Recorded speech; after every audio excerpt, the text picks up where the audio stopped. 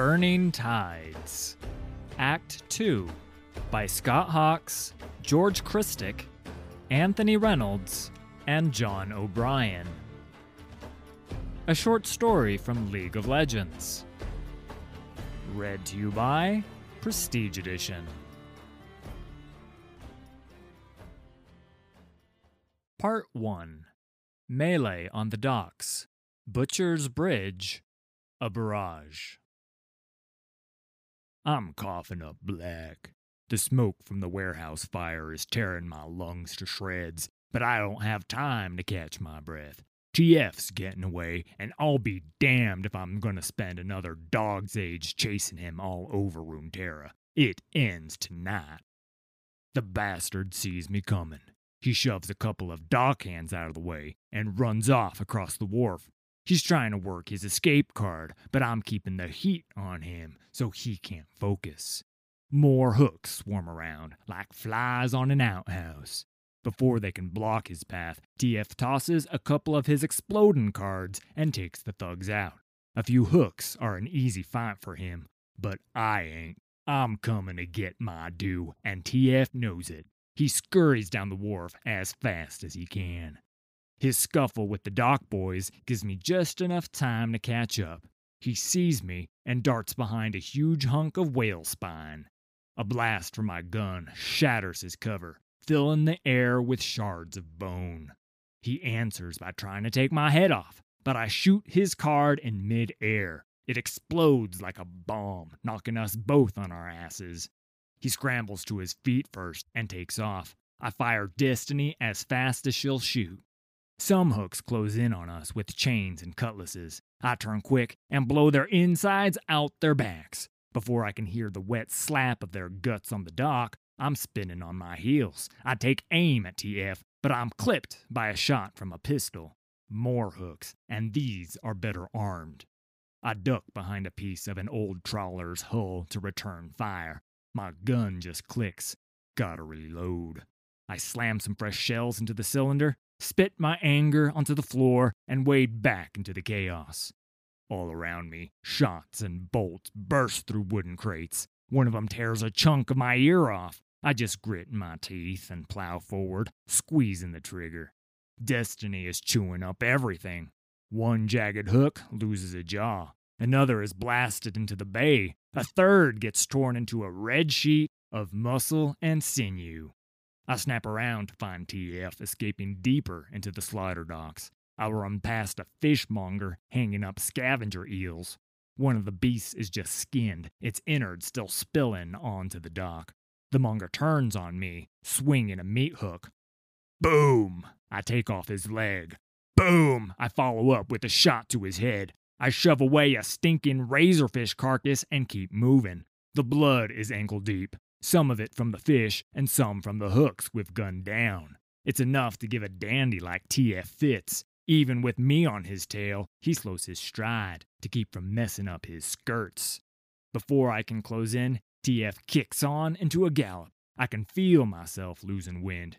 Turn and face me, I holler. What kind of man don't own up to his problems? A noise to my right draws my attention to a balcony holding two more hooks. I fire, and the whole thing crashes to the docks. The gun smoke and debris are so thick I can't see a damn thing. I run toward the sound of his lady boots thudding across the wooden slats. He's making for Butcher's Bridge at the end of the slaughter docks, the only way off the island. Damned if I'm letting him get away again. As I reach the bridge, TF skids to a halt, halfway across. At first, I think he's given up. Then I see why he stopped. On the far side, blocking his way, there's a mass of sword-wielding bastards, but I ain't backing down. TF turns back, only to find me. He's trapped. He looks over the side of the bridge, down at the water. He's thinking about jumping, but I know he won't. He's all out of options. He starts walking toward me. Look, Malcolm, neither of us needs to die here. As soon as we get out of this... You'll run again. That's all you've ever done. He don't answer. Suddenly, he ain't so worried about me. I turn back to see what he's fixed on. Behind me, I see every lowlife that can carry a blade or pistol storming onto the docks. Gangplank must have called in all his boys from across the city to keep going's a death sentence. But living ain't the most important thing to me today. Part 2. Closing in. Above the abyss. Taking a dive. There ain't no rush, the Hooks. Not anymore. They know they have us trapped. Behind them, it looks like every rat-stabbing cutthroat in Bilgewater has shown up to the party. No way back. On the far end of the bridge, blocking my escape into the maze of Bilgewater slums, is what appears to be the whole Redcaps dock gang. They rule the east side of the waterfront. Gangplank owns them, just like he owns the Hooks and nearly the whole damned town. Behind me, there's Graves, stomping ever closer. The stubborn son of a bitch doesn't care about the mess we're in. It's amazing, really. Here we are, yet again, like all those years ago, deep in the muck, and he just won't listen.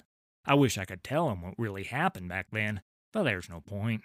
He wouldn't believe me, not for a second. Once something's lodged in that thick skull of his, it takes a while to shake it loose, and we don't have a while.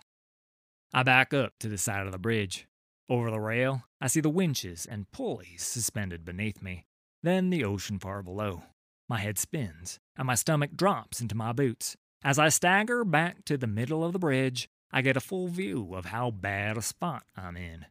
Looming in the distance is Gangplank's black-sailed ship. From it, a damned armada of boats is closing in below, rowing hard. Looks like all of his men are heading our way. I can't get through the Hooks, I can't get through the Caps, and I can't get through Graves's pig-headedness. Only one way to go. I step up onto the railing of the bridge. We're even higher than I realized. The wind whips at my coat, making it snap like the sails of a ship. I should never have come back to Bilgewater. "Get the hell down from there," says Graves. Is there a hint of desperation in his voice? It'd break him if I died before he got the confession he wants so much. I take a deep breath. It's really a long way down. "Tobias," Malcolm says. "Step back." I pause. I haven't heard that name in a long time. Then I jump from the bridge. Part 3. The Performance. An Observer. Into the Night. The Brazen Hydra was one of the few taverns in Bilgewater that didn't have sawdust on the floor. Drinks were rarely spilled, let alone teeth. But on this night, its patrons could be heard all the way to Diver's Bluff. Men of some repute and even greater means were turning the air blue with wondrous songs of the very worst acts. And there, in the middle of them all, was the conductor of the night's revelry. She twirled, toasting the health of the harbor master and all his watchmen. Her lustrous red hair whipped around, captivating the eyes of every man in the room. Not that they had been looking at anything other than her. No glass had been allowed to run empty all night. The crimson-haired siren made sure of that. But it wasn't the dulled senses of every man in the room that drew them closer. It was the promise of her next glorious smile. With merriment still shaking the tavern, the front door opened, and in stepped a plainly dressed man, inconspicuous to a degree that only comes from years of practice. He walked to the bar and ordered a drink. Among the clumsily assembled gallery, the young woman grabbed a fresh glass of amber ale. "My fine fellows, I'm afraid I must take my leave," she said with a flourish. The men of the harbor guard responded with loud bellows of protest. Now, we've had our fun," she said, chiding them amiably. "But I have a busy night ahead, and you are all so very late to your posts." She hopped onto a table without missing a beat, before looking down upon them all with triumphant glee. "May the Mother Serpent grant us mercy for our sins." She smiled her most captivating smile, raised the large tankard to her lips, and then downed her ale in one tremendous gulp. "Especially the big ones," she said, as she slammed her glass on the table. She wiped the beer from her mouth to a rapturous roar of approval and blew a kiss to all. Like servants before their queen, the room parted. The door was held open for her by the gracious harbor master. He hoped to garner one last glance of approval, but she was lost to the streets before he could look up from his unsteadily courteous bow. Outside, the moon had dipped behind Freeman's Eyrie, and the night shadow seemed to reach out to meet the woman. Each step that she took from the tavern became more purposeful and sure-footed. Her carefree veil dissolved, and her true self was revealed. Her smile, her look of wonder and joy were gone. She stared grimly, not seeing the streets and alleys around her, but looking far beyond to the many possibilities of the dark night ahead. Behind her, the plainly dressed man from the tavern was gaining. His footsteps were silent, yet unnervingly swift. In a measured heartbeat, he put his stride in perfect unison with hers, just off her shoulder, out of her periphery. "Is everything in place, Raffen?" she asked. After all these years, he was still taken aback at how he could never surprise her. "Yes, Captain," he said. "You weren't spotted?" "No," he bristled, reining in his displeasure at the question. "The bay was free from the harbor master's eyes, and the ship was as good as empty." "And the boy?" "He played his part." "Good. We meet at the Siren." At her word, Raffen broke away and disappeared into the gloom. She continued onward as the night wrapped itself around her. Everything was in motion. All that remained was for her players to begin the show. Part 4. The Dive. The finest pair of boots. Oranges. I hear Graves roar as I dive off the bridge. All I can see is the rope beneath me. No need to think about the fall or the bottomless black depths. Everything is a blur of rush and wind. I nearly scream with joy when I catch the rope, but then it burns into my palm like a branding iron. My fall stops with a snap, and I slide to the bottom of the loop and tether. I hang there a moment, cursing. I've heard that dropping into water from this height normally won't kill a man, but I'd rather take my chances on the stone loading dock that's at least 50 feet straight down. I'll die, but it's a damn sight better than drowning. Between me and the stone platform, a pair of heavy-duty cables run from here to the mainland. One forward, one back. Crude, noisy mechanisms power them. They're used to transport rendered-down parts of Seabase to the markets in Bilgewater proper. The cable strum as a heavy rusted bucket as big as a house grinds its way toward me. I let a smile creep on my face for a second. That is, until I see what's in the cart. I'm about to drop feet first into a seething vat of rotting fish spleen. It took me months to earn the coin for my boots, supple as gossamer and sturdy as tempered steel. They were crafted from the hide of an abyssal sea drake. There are fewer than 4 pairs in the whole world.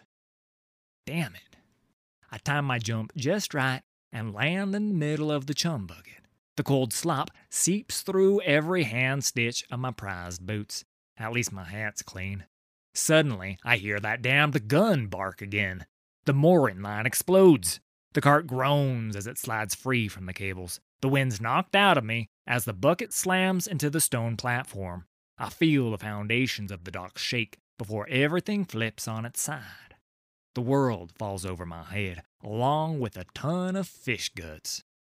Struggling to stand, I look for another way out. Gangplanks' launches are closing in. They're nearly here. Dazed, I drag myself toward a small boat moored on the loading dock. I'm not halfway there when a shotgun blast rips its hull wide open, scuttling it. As the boat sinks, I drop to my knees, exhausted. I try to catch some breath over my own stench. Malcolm stands over me. Somehow, he made his way down, too. Of course he did. "Not so charming now, are ya?" Graves grins, looking me up and down. "Are you ever gonna learn?" I say, rising to my feet. "Every time I try to help you, He fires into the ground in front of me. I'm pretty sure I get a chunk of something in my shin. If you just listen— "Oh, I'm done listening," he interrupts, grinding out the words. "The biggest score of our lives, and before I knew it, you were gone." "Before you knew it, I told you." Another blast, another shower of stone, but I'm past carrying. "I tried to get us out. The rest of us saw the job was going south, I say. But you wouldn't back down. You never do. The card's in my hand before I realize it. I told you then, all you had to do was back me up. We would have gotten out clean and rich, but you ran, he says, stepping forward. The man I used to know seems lost under years of hatred. I don't try to say anything else. I can see it in his eyes now, something broken inside of him. Over his shoulder, a glint catches my eye. It's a flintlock. The first of Gangplank's crewmen are on us. Without thinking, I flick the card. It slices toward Graves. His gun thunders. My card takes out Gangplank's man. His pistol was leveled at Malcolm's back. Behind me, another member of his crew slumps to the ground, a knife in his hand. If Graves hadn't shot him, he could have had me cold. We both look at each other. Old habits. Gangplank's men are all around us now, crowding in close, howling and jeering. There's too many to fight. That doesn't stop Graves. He brings his gun up, but he's out of shells. I don't draw any cards. There's no point. Malcolm roars and goes at them. That's his way. He shatters one bastard's nose with the butt of his gun before the mob beats him to the ground. Hands grab me, pinning my arms. Malcolm's hauled to his feet, blood dripping from his face. Ominously, the hoots and hollers from the mob around us fall silent. The wall of thugs parts to reveal a red-coated figure striding toward us. Gangplank.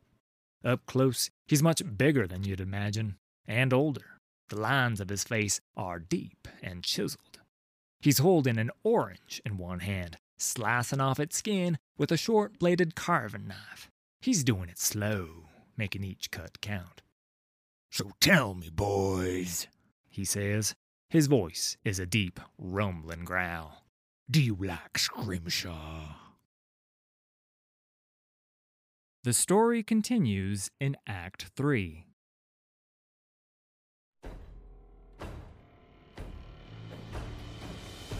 Thanks for listening.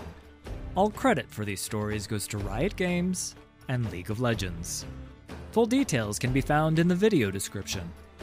If you enjoyed this production, please hit like and subscribe. There's a lot more coming.